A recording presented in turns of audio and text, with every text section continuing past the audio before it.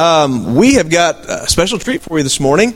Not only do you get to hear me preach a little bit, which is not the treat part, believe me, you have to endure that part, but we have some special guests with us today. Teresa Dunlap from On Time Ministries and Victoria from On Time Ministries, and I think there's some other ladies out there are coming today to share with us what's going on over there at On Time Ministries. And it's always a privilege to have them. It's exciting to partner with people who are in the trenches. Amen?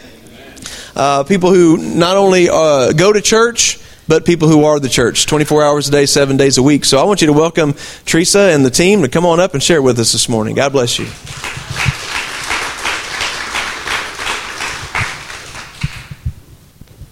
God bless you, Teresa. Welcome. Thank you, Dennis. Wow. Well, this is the first time I've been in your new church. It is so beautiful. I know you guys are so grateful for it, and you're so blessed to be able to sit here in this lovely sanctuary. The other church was nice as well, but it's nice to outgrow one, isn't it? God is so good. So I see some new faces here. I know On Time Ministry has been here to your church before, but since there's some new faces, I'm just going to briefly tell you what On Time Ministry is about. Just a few short years ago, 2013 is when On Time Ministry was founded. Before that, I was a third grade teacher here at Willow Springs. Loved Willow Springs School, still love Willow Springs School. And then we were pastoring Blue Buck Church just out 76 Highway, and then God called us to do what we can to assist survivors of human trafficking on their journey to recovery. So what we do is we rescue, restore, and empower survivors of human trafficking. That's our mission. And human trafficking is right here in Willow Springs. It is everywhere. Just so you know, when we first heard about human trafficking, we thought it was out of the country, which it is. It is, but that's what we thought we were called to, is ministry out of the country. Our first home was open in 2013 in Juarez, Mexico, and it is still up and running. We have a couple of young ladies there that have babies there, and they're teenage young ladies, and so we're on the prevention in there. There's a couple of older young ladies there that have been with us from the beginning, and they're doing very well. It's called Hogar de Gracia, and that's up and still doing great. Then in 2015, we opened what we call Cedar Mountain in Mountain Grove, and you all were instrumental in doing lots of stuff there, painting and plastering, putting texturizing on walls, all kinds of stuff. And so Cedar Mountain has been open since July of 2015, and it is full.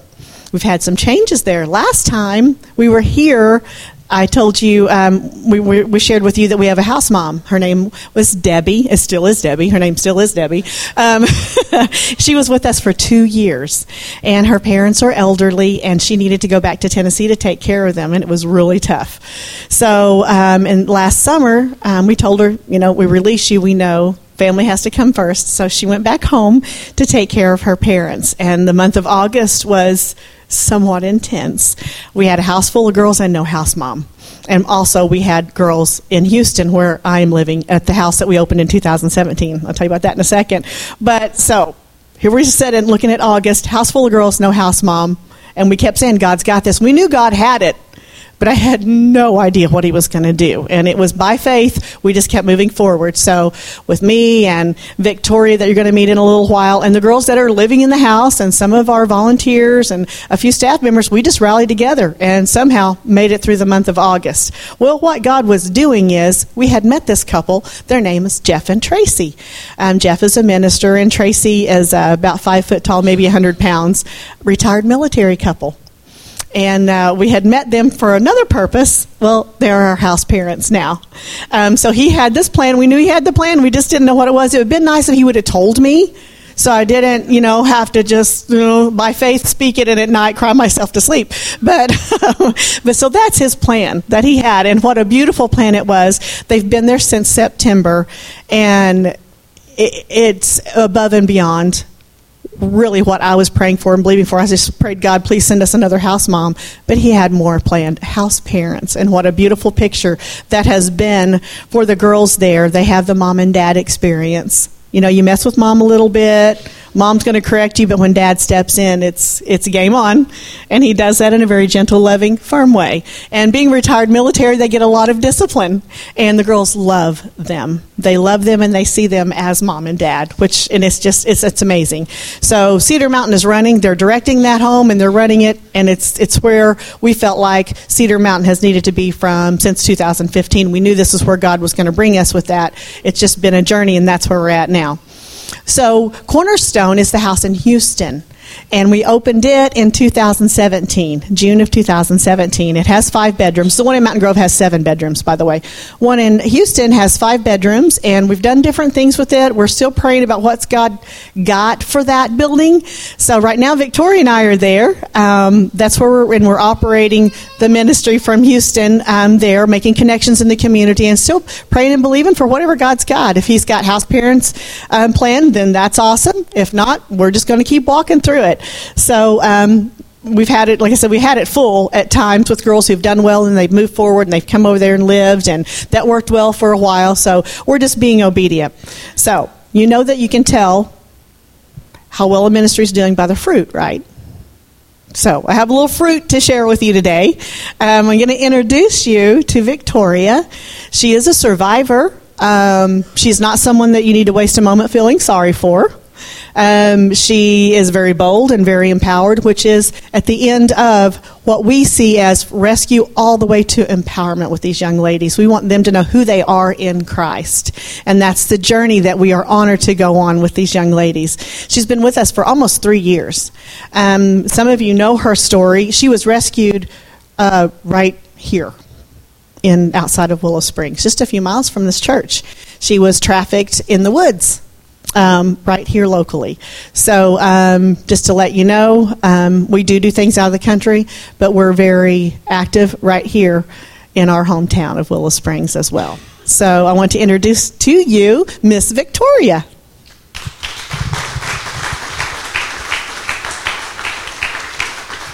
Hey, everybody. Okay, how many people have heard my testimony? Oh, sweet. Okay. Well, for the very few that didn't, I was labor trafficked and somewhat sex trafficked in the woods. I was a slave to a man for 19 months. I learned how to survive out in the woods. I was physically, emotionally, and spiritually gone. Just there was nothing left in this little girl. So today I'm going to tell things a little bit differently. I'm going to tell the story. I'm going to tell a story from a baby's perspective. If a baby could talk, this is what this baby would say. Will this move if I... Oh, no, it's pretty solid. Oh, okay. Because that happens, you lean and then you just... Okay. So once upon a time, there was me. I was born. And my mommy loved me. She took care of me. She nursed me. She provided everything that I needed. For about 6 months. And towards the end of the 6 months, Mommy kept disappearing, and I don't know what she was doing. Not shortly after, somehow Mommy was gone, and I don't know what happened. And Daddy started taking care of me by himself. Well, a couple of months later, Daddy started disappearing, and I didn't know where Daddy was going. And I was left at trap houses with no food, sitting in dirty diapers for days at a time. I got scabies on my skin from lack of being taken care of. And so one day these people showed up, and it was DFS, and they took me to a home where I was introduced to my new parents. And I'm now still in that loving home. Those are my parents. These are my parents, and I love them, and they're Christians, and they take me to church, and I'm being raised the way that I should be raised. And I will have a good life now. That's the story of my son. And my son's 4 years old today. In a couple of months, he'll be 5. But, while I was going through all that, that's what my son was going through. And so that's a different perspective. Things that we do, they affect other people. And even though Samuel didn't understand, that's my son, what I was going through or what his dad was going through or anything like that. It affected his life. But how many of y'all know that God is so much bigger than what the enemy has planned? And my son is in that home, and I'm not trying to get him back, which is hard to grasp as a mother. You know, it's like, well, don't you want your baby? Yeah, well, I want what God wants more. That's a consequence that I have to live with. But he's in a Christian home, and because of that, I'm able to travel all over the place. I've shared my testimony with thousands of people, women, children, youth groups, and that's what God's calling me to do. And even though, you know, that's not with my family in North Carolina, my son and my mom and my brothers and sisters, I'm okay with that. Jesus said in the New Testament, I don't know where it's at, but he said that he came to call people away from their families. And that doesn't mean everybody has to go from their family or that it's a bad thing. It just means sometimes, you know, sometimes people have to be separated from their families, and that's okay. And there's an unexplainable peace that I have about it. You know, I used to cry all the time. I couldn't even be around children. But God has healed me of that, and I'm so blessed that he's in a Christian home and he's well taken care of. So, I'm going to show you guys this picture. It's not super, I mean, you can just show it. Okay, so this picture was taken I was in the middle of being trafficked. And this girl is dead. She's not alive anymore. But that wasn't a wig, or that wasn't real hair. That was a wig. This is real hair, just so you know. But that was not real hair. My hair was extremely short. I'm about to show you a video where you can see it.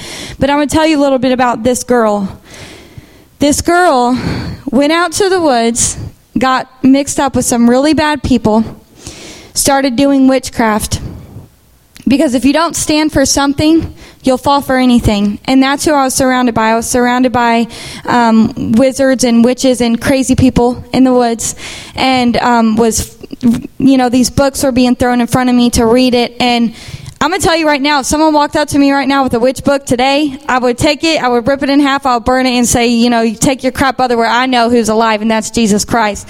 So you're not going to get me with that. But at that point, I didn't know any better. I was hurt. I felt lonely. I felt bad because I had abandoned just everything. So this girl did witchcraft. She hated her family. She didn't care about anybody's feelings. She didn't care about herself. She didn't care what she looked like. She didn't care what people thought of her, because at this point, which is very close to right before I was getting rescued, I had been told so many negative things about myself. I didn't even feel like a human being anymore. I thought that I was worthless, dirty, ugly, unattractive, inside and out, never going to be anything, never amount to anything. Nobody cared about me. The man that enslaved me said I cursed the ground that I walked on. He said, I curse the ground that you walk on all the time, with his little weird witch stuff. And so I thought that this was going to be my life, that I was going to be in some other man's kitchen, cooking for a whole bunch of men. And I know it's weird to think of it like this, but I was pretty much like Snow White. Like, I was just dragged around to all these houses, cleaning up after all these nasty men, and that was my life. But that's not what God had planned. And I'm going to tell you, there was some kind of hope in me while I was out there that kept arising, and every time it did, he would take it from me. But this next thing in a second that she's going to show, it's a video. There's no sound up here, but I'm going to tell you what I said. It was about 8 days before I was rescued, and I had taken a video because I was allowed to have a phone that didn't have any service. It didn't work. I couldn't call out. You don't have to show it just yet. And thank you. And so I didn't know when I was going to be drugged, how many days I would be out, if I would remember where I was or what I was doing when I woke up. And so when I took this video, I was saying, I just got off the phone with Samuel's parents. He's not home from daycare yet. It's June, I think I said 11th or something like that. I told myself what day it was, and I said, you're about to go grocery shopping, and you're going to do everything that you can to get your son back and be a good mom. And there was this little bit of hope that aroused inside of me when I spoke to his parents. So, and I said, don't forget that. But when you see this video, you can play it now. My hair, I just didn't have any hair. My jaws had been so jacked up, just pulled around by him and drugs and everything. I could barely even talk. And I didn't know, where I was going to be. And so that's just so you can get a picture of what the enemy had planned. But that's not what God had planned. So everything that I'm sharing with you guys today has to do with God's love. This next picture is what God had planned. I got to see my son. I get to see him, a few times a year. And I used to not even care. So when I became a Christian, my life was completely turned around and God healed my mind. The last day that I was in the woods, I cried out to God and I asked him, I said, if you're real, I have one request. Let me see my family before I died. I had maybe a couple weeks to live based on the physical world, lack of food, sleep deprivation, drugs. Sleep deprivation will kill you faster than drugs or lack of food. Well, you can't go long times without sleep. Your body shuts down. And so I knew all of those things going on at the same time. I maybe had a couple weeks. So my request was to be able to see my family one more time before I died. Well, God heard my prayer. I was rescued. I've seen my family probably 5 or 6 times, and they're all the way on the coast. And I have my health back, and I have my own business, and I'm an ambassador for a ministry. And my life is just, this is just the beginning. I'm writing a book. I'm living the life that I couldn't have even dreamed of before. And I only had one request, that I could see my family before I died. So, when you ask God for something, He says He will do exceedingly more than you ask or think according to His work within you, by His power within you. So ask. He says, ask and you'll receive. Ask for what you want. He's still going to do more, but He still wants you to ask. The next picture is of my family that I used to hate. This is I'm the oldest of 7 kids. That's all my brothers and sisters, except for the really tall, handsome Mexican in the back. He's married to one of my sisters. But other than that, that's my family. My mom's in there too. But God has restored. And what this picture says, guys, is God's love. God's love is unconditional.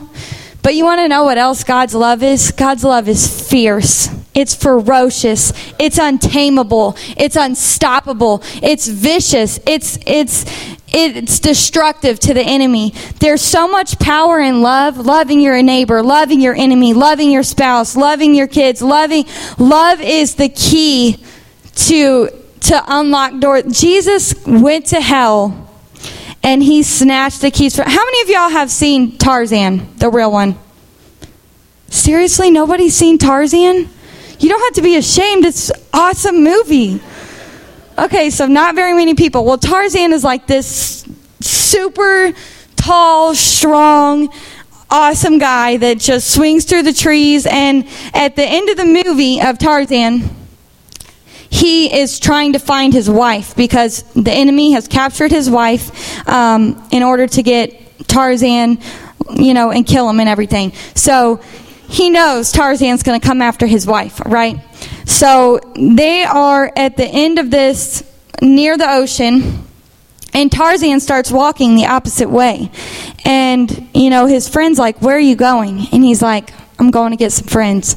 So he comes back with an army of buffalo and tigers and lions and cheetahs and all these animals that just stampede the whole army, the enemy's army, just stampede them all, killing them all, knocking them all out. And then he jumps through these falling buildings and dives in water with all this crap coming on top of him. And he swims and he does a mating call so the alligators will eat his enemy. And then his wife's standing there, and she's like, where is he at? She's on the dock. She's like, where did he go? Tarzan, where are you? And then she just stands there, and you just see this look of peace on her face, and because she knew her husband was right behind her. And when I actually watched that last night, and I'll tell you why I'm telling you all of this. And you're like, we're in church. Why are we talking about Tarzan? But that is Jesus to us. He fights like that for us. He is jumping through buildings. He is diving in the water. And he's right there behind you, just holding you tight. We like to think of the ooey gooey stuff a lot, and that's wonderful. I love to just awe and jump around and prance and skip because Jesus loves me. But the enemy is out to get us. He's out to destroy us. He's out to take us down. He's out to separate you from your loved ones. We have an enemy. We are at war. We are in battle constantly. And so when we look at a situation, we need to see, if we have a problem with somebody, is my problem with them? No, it's with the enemy. So it's like, all right, devil, me and you got an issue because you're getting in between me and my loved one, and it ain't happening. So we're going to talk this out, and then you can go. Because you're not welcome here in Jesus' name. You can go to hell and you can stay there. And I'm sorry I said that. That might be wrong or something, but that's where he needs to go and that's where he needs to stay.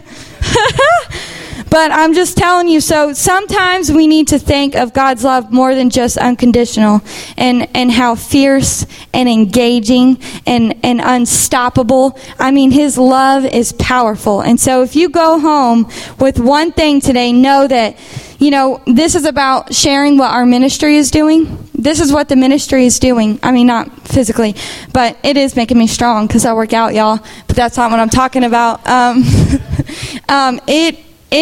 What they do when girls first get there is they love them. I was a girl that had zero self-confidence, and I didn't know who I was, and I didn't know even what my favorite color was. I didn't know anything about myself. But I'm going to tell you, through them loving me day by day, through my ignorance and silliness, and where's Victoria? Oh, she's in the top of a tree. Please come down, baby girl. Take your headphones off when you're up in a 30-foot tree, please. And, just letting me be me and letting me heal the way I needed to heal. You don't mess with me today because I've got Jesus with me. It has nothing to do with this girl, but I know who I am in Christ. I'm a princess of God. So watch out. You know what I'm saying? That's how you know you are prince and princesses of God. You don't need to be with some guy that's cussing all the time and that doesn't open the door for you. Excuse me, you're a princess.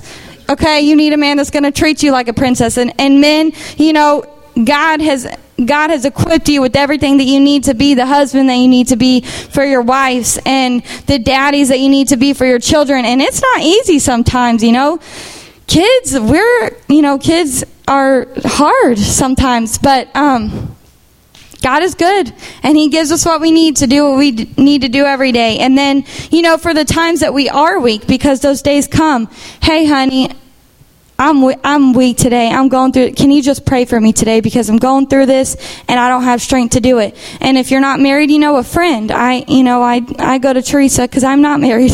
And sorry, Teresa, but she gets to do all that for me, carry all that.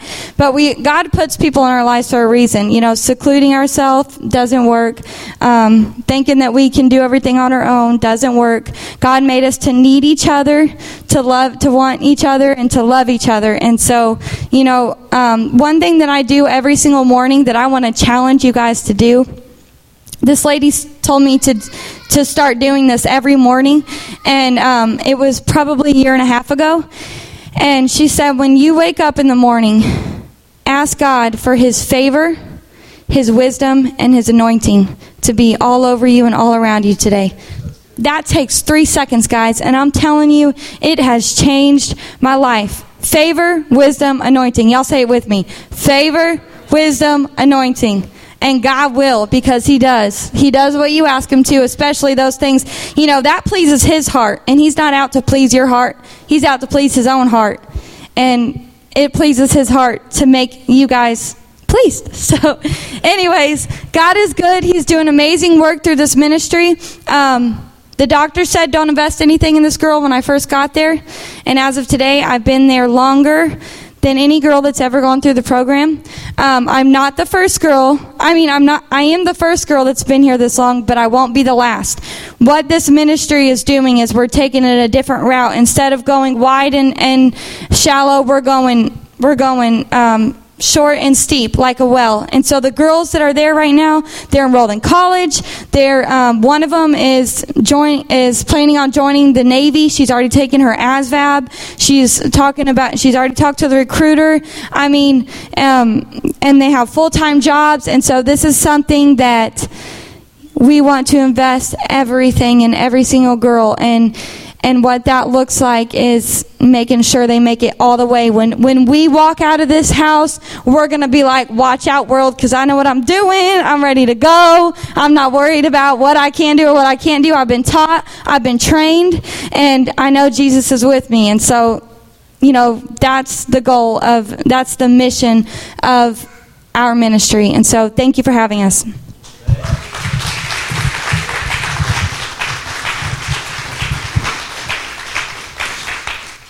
Thank you, Princess.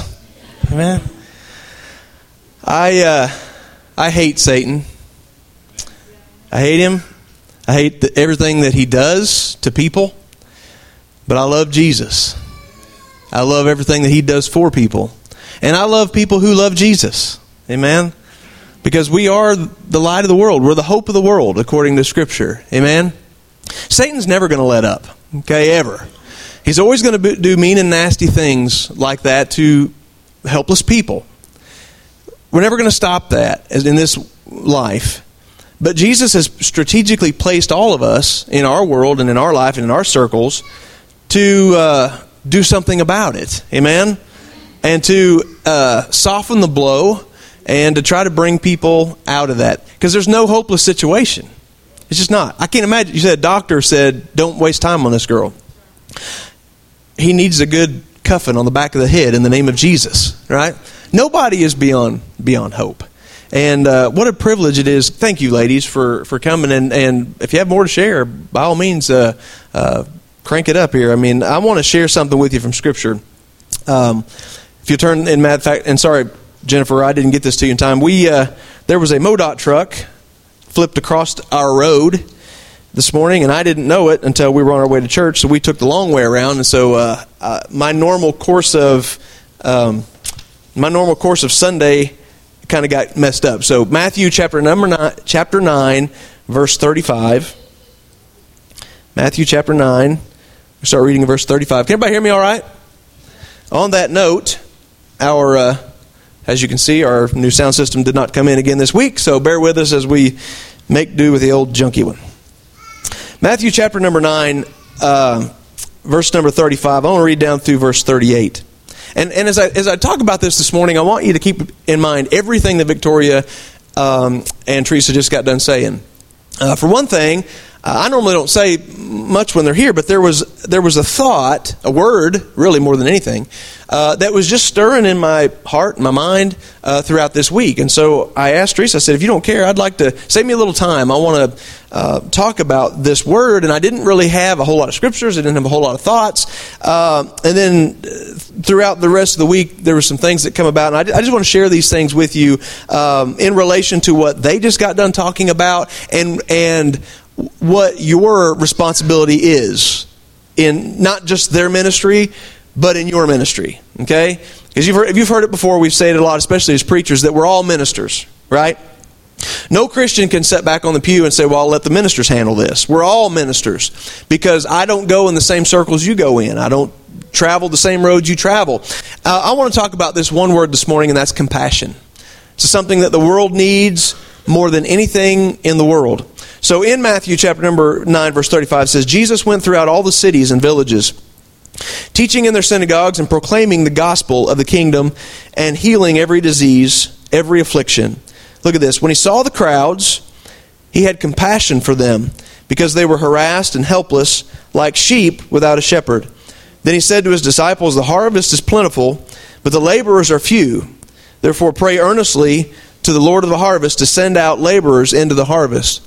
Okay, so Jesus here is faced now with the reality of the world. Okay? Now any of us can put on our rose-colored glasses And we can cram our head down in a hole in the sand and pretend like the world is a beautiful and a pretty place. But we all know in this place, especially based on the testimony we just heard, that's not true.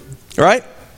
You've heard me say this before, that being a Christian is a bed of roses. It's a beautiful thing, being a Christian. But we have to take the thorns along with it. Along with it becomes the pricks and the bleeds and the pains, and we travel this road together. No Christian is an island. Nobody stands alone and goes through life all by themselves. We are all in this thing together, okay? So we have a responsibility. Jesus sees a picture of the world as it really is. A world in need of compassion. Like sheep that don't have a shepherd, okay? And you don't have to be an expert in sheepdom. I don't know if that's a word, I just made it up. To know that sheep are dumb, okay? And sheep can't take care of themselves. Sheep must have a shepherd that are there to make sure they have the food and the shelter and to take care of them. And Jesus looks at these people with just the lost looks on their faces. I dare you, go to the mall one of these days in Springfield. Go to Walmart in West Plains. Shoot, go to G&W here in Willow Springs. Go somewhere where there's a lot of people. Sit down and just watch. Just watch people. Don't listen to their words. Okay? Don't listen to their words, because we always come up with the right words. Right? People say, how are you doing? I'm fine. It's not true, but that's what we say. So don't listen to them. And don't look at their smile, okay? Don't look at their smile, because we all paint on a mask. We all paint on a smile so that nobody knows what's going on. I'm just saying, sit and look and watch people when they're not around anybody else. Okay, when they're engaging other people, they're going to seem like everything's fine. Watch them when they're getting out of their car. Watch them when they're with their family. Look at the distressed, hurt, and broken looks on their faces. You have to want to see that, by the way. Because it's easier for us to get in the market, get what we want, get out, say hello, put our face mask on, and then just go on our way. But if you stop and really look, you have to look for it. You'll see the brokenness in people, and that's what Jesus saw. He sees this huge crowd of people that have gathered, and they're thirsty, they're hungry, they're searching for something, and they don't even know what it is. All they know is life stinks. All they know is, I've got the raw end of the deal. All I know is this hurts, and I need some help. And so maybe this Jesus guy can do something about it. And he looks out at this crowd of people, and it says simply, as he looks at them, he was moved with compassion. Okay? Compassion, I don't have the Webster's Dictionary version of compassion. All I know is that compassion is love that is sincere. Love that means something. Love that springs you into action. A true concern for people and what they're going through, and that's what Jesus had. Moved with compassion. It's one thing to have compassion and have a little pity in your heart. It's another thing to move on it. Amen? And that's what God has called all of us to do. Jesus not only saw compassion, He moved on the compassion to do something about it. And that's what we're all as God's people and God's church are called to do. Amen? Not only placed in Scripture, obviously, other places. Matthew 14, you don't have to turn to Matthew 14:14. He went ashore, he saw a great crowd, he had compassion on them, and he healed their sick. Matthew 18:27, the Lord of that servant, speaking about Jesus, was moved with compassion, loosed him, and forgave his debt. Mark 1:40-41, there came a leper to him, to Jesus, beseeching or asking him, and kneeling down and saying unto him, If you will, Lord, you can make me clean. Jesus, moved with compassion, put forth his hand, touched him, and said, I will, be thou clean. I want to encourage all of us to remember this morning that Jesus is willing to give compassion to those who need compassion. I get it. We don't always get everything we pray for.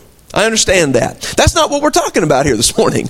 He said, Jesus, if you will, if you can, or if you will, I believe that you can touch me and heal me. And Jesus moved with compassion, because the compassion of Jesus is always there regardless of the results of our prayer. Can I encourage you with that this morning? Regardless of what the outcome is and whether it goes the way we think, Jesus' compassion is no less present. It's always present. Jesus, moved with compassion, says, yes, I will. Can I encourage you today to know that when we are in need of compassion, Jesus is always willing to give it. Amen? People aren't always willing to give it, but Jesus is always willing to give it. Now, there's a difference, a huge difference, actually, in giving a contribution and giving compassion. Okay? Anybody can make a contribution. You can throw $1 at anything. This is not just about money today, obviously. Contributions can be given even with a bad attitude. Okay? Oh, well, I guess it's a good cause. I'll contribute to that. I'll give a little bit of time. I'll cut that neighbor's wood. I know he's got a bad back. I really don't want to, but I'll do it. Okay, that's a contribution. You can do that with a bad attitude. That's not compassion. It's contribution. Contributions can benefit the giver more than they benefit the receiver. Amen? If we give, gosh, you could give half of your income, and if the purpose for that is to get a good tax write-off, then that benefits you more than the receiver. You get my point. That's just a contribution. That's not compassion. Contributions can ultimately be a cop-out. I'll throw $1 at something, I'll throw money at something so it'll just kind of go away. Right? I'll just do a little, whatever I got to do to just make this go away, then I don't have to get involved. I can kind of get back to my life as usual. Those are all contributions. That's fine. We need those. There's a place for that. But in order for something to be considered compassion, there are certain requirements that must be met. And I just want to talk about these requirements real briefly. I'm not going to hold you long today at all. I want to talk about what our acts have to meet, the requirements they have to meet in order to be considered compassion on the level that Jesus operated in. Okay? Number one, compassion must be given with no strings attached. Compassion is given, whatever that looks like. Again, sometimes it's giving money, sometimes it's giving help, sometimes it's being the shoulder to cry on, sometimes it's rescuing a girl out of the woods and giving her a home, right? It's about, compassion is a no strings attached work, an act. Okay? Not expecting any return favors. If I do something for Chris, expecting, I'll scratch his back and he'll scratch mine, that's not compassion. That's a self-serving act. Compassion says, I am going to help them with absolutely no expectations of favors in return. They may never be able to do something for me, but I am going to help them because I love them and my heart is moved with compassion for them. We got to be willing to do it at times, even if they never come to church. It's easy for us as church people. We'll do outreaches and we'll give acts of kindness and compassion. We'll do all of these things in order to get people. We want to grow the church. We want to get people into church, and we do want people to come to church. This is where they can come and be discipled and grow, and it's important. But what we got to understand as Christians is that we may go through all of the work, all of the labor, all of the time, and their hind end may never set foot and sit in one of these seats. Does that mean we failed? No, if we go in it thinking, and I've heard this, I've said this before, man, after all we've done for them and they've never even come to church, that's not what it's about. That's not what compassion is about. They may never darken the door, and here's the biggest thing. Compassion has to come with no strings attached, even if that means we never even get a thank you. I would venture to say there's probably a large percentage of compassion acts, things that people do out of the kindness of their heart. I bet we would venture to say the majority of those acts come without a thank you. And you know how it is. It's not that we're wanting a pat on the back, but when you do something for somebody, you think, it's at least good to get a thank you, But compassion says, I'm going to do it for these people. I'm going to have compassion, even if they don't appreciate it. Ain't that how we're geared? If they don't appreciate it, I ain't going to do. That's not what we're called to do. We're called to give compassion with absolutely no strings attached. There's a lot of success stories. Steve and Teresa, they've given their heart with compassion, no strings attached. And we're so excited when we hear princess stories and the victories, right, of people who are appreciative and take that compassion and run with it, and they're just so grateful. But Teresa, I would venture to say that there's a pretty good number of girls that have come through that place that weren't that appreciative. Does that mean they quit giving compassion? No, because it's a no strings attached type thing, right? We got to do it. We must have absolutely, I believe, no expectations for how people will respond or not respond. We venture into an act of kindness and compassion, number one, because that's the way Jesus did it. That's the way Jesus did it. Jesus moved with compassion as he looked at these crowds and as he looked at us, and he went to the cross for us knowing that a lot of people weren't going to appreciate that.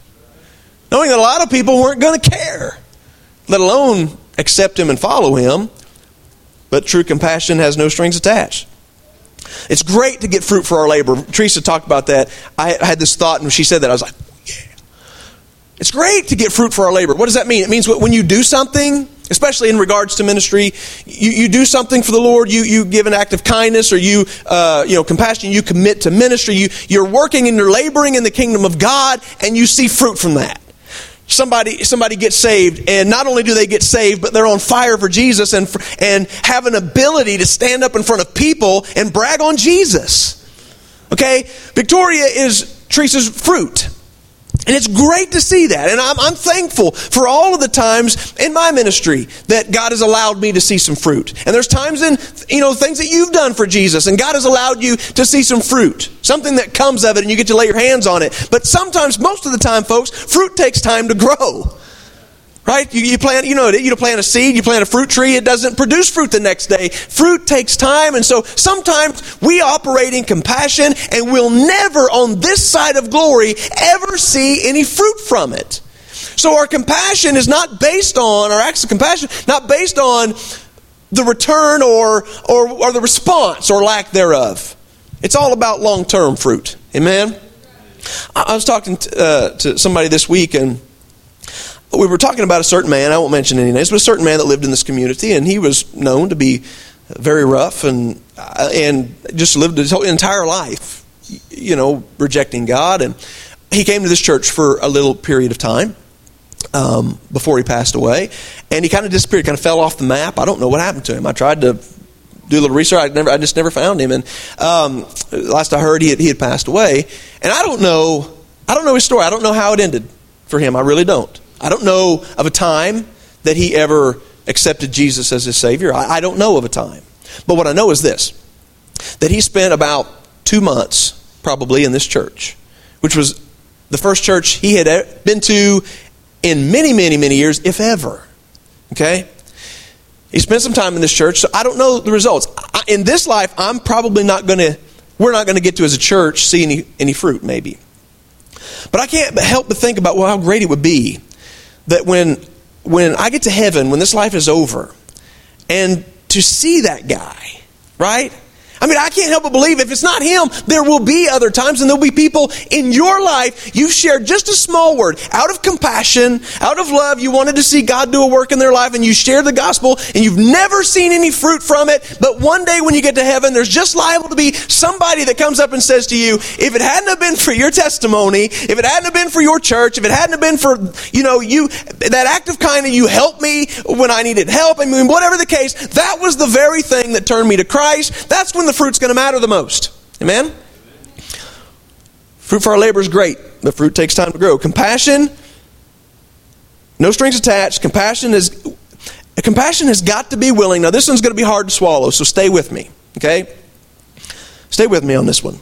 And think about it. Not from a natural perspective. Just think about it logically. True compassion has got to be willing to be taken advantage of, if necessary. Now, we are not geared that way. Ain't nobody likes being taken advantage of. I helped you and you did that to me. It's not cool. I get it. But true compassion, the way Jesus did it, was that even if I have to be taken advantage of, I'm still going to give compassion. So let me just say this to you right off the bat. Count on it up front. I'm telling you right now. If you decide to live a life of compassion, you're going to get outside of yourself and start thinking about the needs of other people. I'm telling you right now, up front, there will be times you will be taken advantage of. I'm telling you as the pastor of this church, there are numerous times that this church has been taken advantage of. And I knew it. Okay? You can dog me for that if you want to. I knew up front we were going to be taken advantage of. But here's the thing, you can never go wrong by giving an act of compassion and kindness. We're always so worried about being taken advantage of. Poor babies. Poor us. We've been taken advantage of. We helped somebody and they did this and that and something else. Can I ask you a serious question? Which one of us, including myself, which one of us has never taken advantage of Jesus? Isaiah said it like this. He was, speaking of Jesus, he was wounded for whose transgressions? He was wounded for our sins. Bruised for whose iniquities? Ours. Bruised and broken, crucified for our sins. Did we not take advantage of Jesus? We all have. We've all taken advantage of him. Jesus said it like this. Now, you don't have to agree with this because I didn't say it. You'll just have to take it up with Jesus later in your prayer time. But Jesus said it like this. If somebody sues you to take away your coat, give them your cloak too. Somebody sues me, they're gonna take. Let's make it real. I don't know. I'm just making this up off the cuff. Let's make it real. My neighbor sues me. We have a disagreement over our fence line. And there's a 20-foot strip of land. I think it's mine. He thinks it's his. He sues me to take that 20-foot strip of land. Jesus said, give him another 20 feet. I didn't make it. I didn't say it. I promise. It wasn't me. Jesus said it. Blame him. Compassion is willing to be taken advantage of at times. Give him another 20 feet. Jesus said it ain't worth it. Jesus said something else like this. He said, if somebody compels you to go 1 mile, go with them 2. Do you know what that means? You know what Jesus was speaking of? We don't think about this much in our day and time because it's like this. But in Jesus' day, when he said that, if somebody compels you or ultimately forces you to go 1 mile with them, go 2 with them. We say that all the time. People in secular say that all the time. Oh, go the extra mile. You know, you've heard people say that. Did you know that come from the Bible? Okay, most of us don't do it, but we know we don't even know it came from the Bible. But what Jesus is getting at when he says that is 2,000 years ago, you got to remember that the Jewish people were under the control of the Roman Empire. Okay, so there's Roman soldiers everywhere. I want you to imagine yourself being in Jerusalem. You're a Jewish person in Jerusalem, and you are under the control of the Romans, and there's Roman soldiers everywhere, and you hate their guts. All you can think about is getting free from the Romans. I hate these Romans. These Romans are ruthless. We're God's people. We should be free. We don't. And all they could do is pray that God would get them out from underneath the Romans. But here was the Roman law. Okay? If a Roman soldier, say he's got his big backpack and it's full of whatever, supplies and weapons and you name it, and the soldier is carrying this backpack down the street and he's going to a certain destination.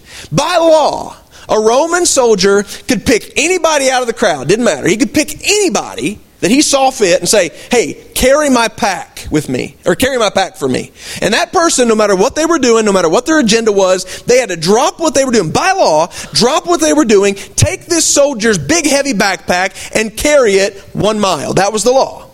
You can make anybody, you can't make them carry it more, but you can get anybody to carry your stuff for 1 mile. So, imagine a Jewish person, again, they hate the Romans anyway, and so here this Roman soldier says, hey, and I'm sure they weren't nice about it, they didn't say please. Roman says, hey, you scum, pick up this backpack and carry it for me. And they have to carry it 1 mile by law. Jesus says, when that happens, when this mean, nasty Roman soldier forces you to carry his stuff 1 mile, Jesus said, won't you go ahead and carry it another mile? Isn't that something? Because true compassion is willing to be taken advantage of if absolutely necessary. I'm sure there were people in Jesus' day too saying, yeah, you're a good one. Jesus, you're such a kidder. I don't think he was joking. I think he meant it. And I'm not saying this is easy. I'm not saying this is easy stuff. I'm not saying it's easy for me. I'm just saying it's Jesus stuff. This is the way he taught it. This is the way he said to do it. Now, I get it. We have to be smart. We have to be wise. There comes a time, we see it in Jesus' day even. There does come a time when we have to change the way we help people. That's a true statement. Okay? Jesus, fed the multitudes, fed their bellies, broke the bread and the fish, and he fed their bellies. And then we find later where that same crowd was following him everywhere because they wanted more food. Okay? And Jesus finally called them out on it one day. He said, look, you guys aren't following me anymore because of who I am. You're following me because I fed your belly. Okay? And he didn't feed them anymore. He gave them the word. He didn't cast them. He changed the way he helped them. They were taking advantage of him. The only reason they wanted him around was because of what they could get. Happens in every church everywhere. Some people only come with their hand out. It's the way that it is. Okay? So sometimes we have to change the way we help them. We don't keep shelling out money to people who abuse it, and so on and so forth. But how about let's find a different way to help people like Jesus did? How many of you know that the best way to really show compassion and help somebody is with the Word of God anyway, right? Our testimony and our willingness. I can't help you this way. I don't have any money. Silver and gold have I none, but let me help you this way. Amen. Compassion's always going to find a way. Compassion's just never going to ride anybody off. Let's put it that way. Sometimes, yes, we have to be smart and change the way we help them, but we don't ride anybody off. Jesus did. Thank God Jesus didn't ride anybody off. I promise you he'd have ridden me off a long time ago. Compassion doesn't just come in the form of cash, by the way. Compassion isn't, I'm almost done, I promise. You with me still? This is important. Compassion is not a one-time event. It's culture. Okay? It's easy for anybody, any church, any Christian, any person can muster up enough Jesus to be compassionate for one day. Let's have a big compassion event. We're going to give away food to the poor. We're going to do this. And we're going to have compassion for the day. Right? That's good. That's fine. There's a time, there's a place for that. But that's not, true compassion is not a one-time event. It is a culture. It is a way of life. And that's the part that we have the most problem with. It's not something that we force ourselves to muster up just to get through an outreach event, okay? It's got to be an everyday way of life. Compassion is always there tomorrow, just like it is today. Understand that? Compassion is always there tomorrow, just like it is today. Here's the biggest thing. Okay, here's the kicker. And this is the part that I struggle with and probably all of us do. The compassion it's not only sharing Jesus, it's sharing yourself. Okay? It's a culture. It's a way of life. It's a life of servitude.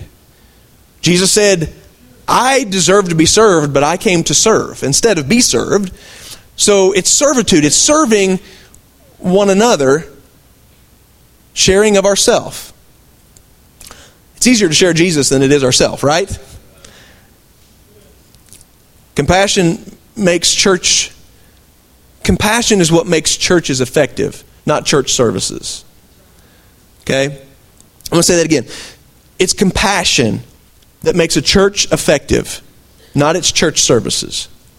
Our church services are great. They're wonderful. We need music, and we need worship, and we need preaching, and we need each other. We need to pray for one another. What we have as a body is so very, very important. But if all we ever accomplish is good church services, then we've had good church services. Maybe we've done a little, but you can't really necessarily call it true compassion. True compassion is outward focused, not inward focused. A lot of our church stuff is inward focused. Most of our church service stuff is inward focused. I went to this was not by design. God just worked this out. I went to Westside yesterday for a it's called rural. I can never say rural compassion. In which it's an organization that comes from Convoy of Hope, in which they literally, I mean, you can go over and look at our church basement. They loaded my truck down with supplies, food, paper towels, toilet paper, and just supplies. And their goal is to supply churches with this stuff so that the churches can get it to like maybe police stations and hospitals or whatever, that they can get it to people who need. It's kind of a chain reaction type thing, building relationships, so on and so forth. And it was interesting yesterday as I'm in this seminar and they start talking. Again, I've already got this compassion stuff, flowing through my mind. And so they gave me some statistics that I found were kind of shocking. And it was something like this. 95% of church ministries are geared toward the membership. Okay? Things that churches do. Events, outreaches, retreats, any kind of ministry, a lot of times is geared more towards the church, the people that come to church, and less about the people who are outside the church. Okay? It's kind of a take care of your own type thing. And it's kind of backwards from what Jesus said. Jesus said, ultimately, that the 99, which is who you are, the church people, the 99, you have to feed them, and they're important. We need to minister to the 99. But at some point, we have to stop thinking about the 99, the church membership, and start thinking about the people out there who don't know Jesus. The people who are lost, the people that are, whether they're whether they're trapped in human trafficking, or whether they're just a good old boy down the street that just finds life miserable. I mean, whatever the case, the Jesus concept of compassion is that at some point we stop thinking about ourselves from within the church and we start branching out, right? 95%, man, it's good to have good church building, stuff, but that needs to be at least 50-50. Amen? All right. We got to start thinking about, well, actually, no, I guess it doesn't according to Jesus. It needs to be 1% church and 99% reaching the lost. 72 churches in America close their doors every week. 72 churches every week close the doors and stop being a church. Do you know what that means? It means the light gets a little dimmer. Every church that closes its doors, the light of Christ gets a little dimmer. That's a shame, because the lighter or the dimmer the light of the church becomes, the less compassion there is in the world. They ask this question. I want you to think about this, okay? If our church, think about it with us right here. I'm not talking about any other church. Our church.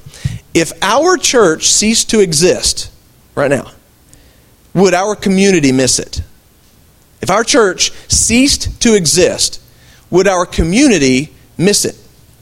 Wow, that was like a brick to the mouth. I was sitting there thinking about that. We would miss it, right? I mean, if we just locked the doors and said, no, forget it. We would all miss it because this church does a lot for us. I hope. Please throw me a bone if this church does anything for you. Would you please, thank you. I appreciate the vote of confidence. I wanted to see some fruit. Sometimes you just got to see some fruit up front, right? But so we would all miss it, but would the community miss it? Are we so involved? Are we pouring compassion out of this place to such a degree that the community would suffer at a great loss if we weren't here? That's how effective the church should be in their community. Amen? That's my vision. That's my goal. What's that? That's exactly right. That's exactly right. If churches were being that effective, they wouldn't close the door. There would be a need for it. Always should be. I like this. This is something else I'm going to rip off from the seminar yesterday. I love this. I'm going to use this a lot. It's called the cow pie theology. How many of you ever heard of the cow pie theology? Brandon has. Cow pie theology goes something like this. Church people are like manure. Some more than others. But no. All church people are like manure. Spread them out and they help everything grow better. Pile them up and they just stink everything up.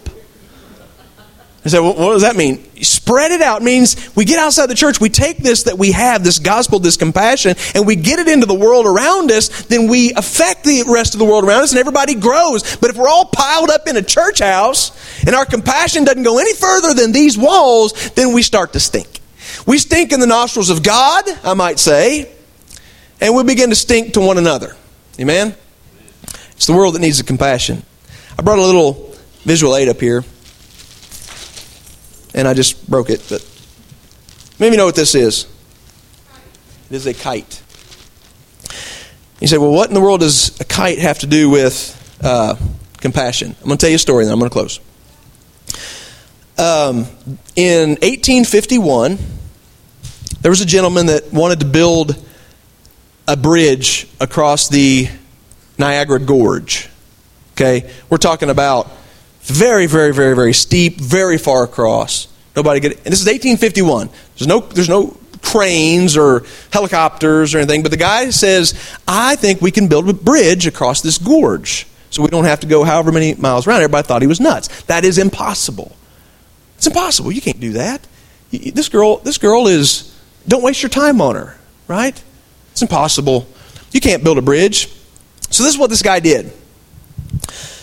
He had all of the young boys in the community. He opened up an invitation to have a kite flying contest. And all these boys lined up on this gorge, and they get their kites up in the air. And the contest was the first person who can land their kite on the other side of the gorge will get the prize. So all these boys flying their kites, and they're trying to land it. Finally, one boy lands his kite on the other side of the gorge. Now, where's the string? I mean, this is a kite string. And it's not very big. I could probably snap it just with my hands. I'm not going to try because if I don't, I'll be really embarrassed. Pretty small string. And so this kite string now goes from one side of the gorge to the other. But what they did is they took that one side of the string and they tied it to a tree. And then on this side, they took it off the kite and they tied a bigger string. And they pulled that bigger string across. And then, once they had that bigger string across, then they tied a rope to the bigger string and pulled the rope across. then a bigger rope. Then they got big enough to where they could attach a cable to this bigger rope, and they pulled the cable across, and then they were able to have a bigger cable, and so on and so forth. And they kept doing that, one rope, one string, one cable at a time, until they were able to finally build a suspension bridge across this gorge. And this bridge, they say you could take a freight train across it. It was stout. It was sturdy. A freight train loaded down could cross this thing. They were able to do something absolutely impossible, one string at a time, and that's the way compassion works. Compassion works one act of kindness, true compassion, not a contribution, but true compassion at a time. And the more we do it in our community, with our neighbors, with our friends, our loved ones, the bigger that bridge. Compassion builds bridges. And it brings us closer to God, and it brings people closer to us. Which is something that is very important, because a bridge goes both ways. When you build a bridge, you got to be willing to cross it, but you have to be willing to let other people cross it as well. Do you know that community, once that bridge was built, the economy boomed? There was businesses that went up all over the place. People were putting up businesses, building houses, schools. You know why? Because now it was convenient. It was a convenient place to get from one side to the other. I mean, everything grew once the impossible was done, and it just started with one string. I mean, the body of Christ, the kingdom of God, we as individuals grow, the more compassion grows within us. The more God can use us to bridge the gap between the lost world and salvation, the better, more fulfilled we are. Amen? We've got to be a bridge. It can be done. It's got to be done. Bridge equals easy access. Teresa has established a bridge to young ladies who are on the other side of the gorge. Okay? Life dealt them a blow. It wasn't their fault in the slightest bit. Maybe sometimes it was, sometimes it wasn't. It doesn't matter. That's irrelevant. Whether it was somebody's fault, that's another thing, I guess, is that we like to say things like, well, they buttered their bread, let them sleep in it. That's what it was. I like my way better.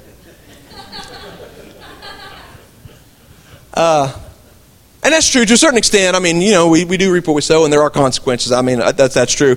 But goodness, again, if Jesus only got me out of the messes that I didn't get myself into, I'd still be in a lot of messes. Amen. We're bridging a gap here this morning. It can be done. It's got to be done. Everybody has their work to do. Teresa is bridging a gap out of compassion. We as a church in this community are bridging a gap, not out of church works, not out of religion, not out of traditions and so on and so forth. It's only compassion. Let me tell you something. If we as a church grab a hold of compassion by its true definition, this church cannot fail. It can't. It'll have the blessings of God on it. It'll have the blessings, and anything that's got the blessings of God on it will succeed. Amen.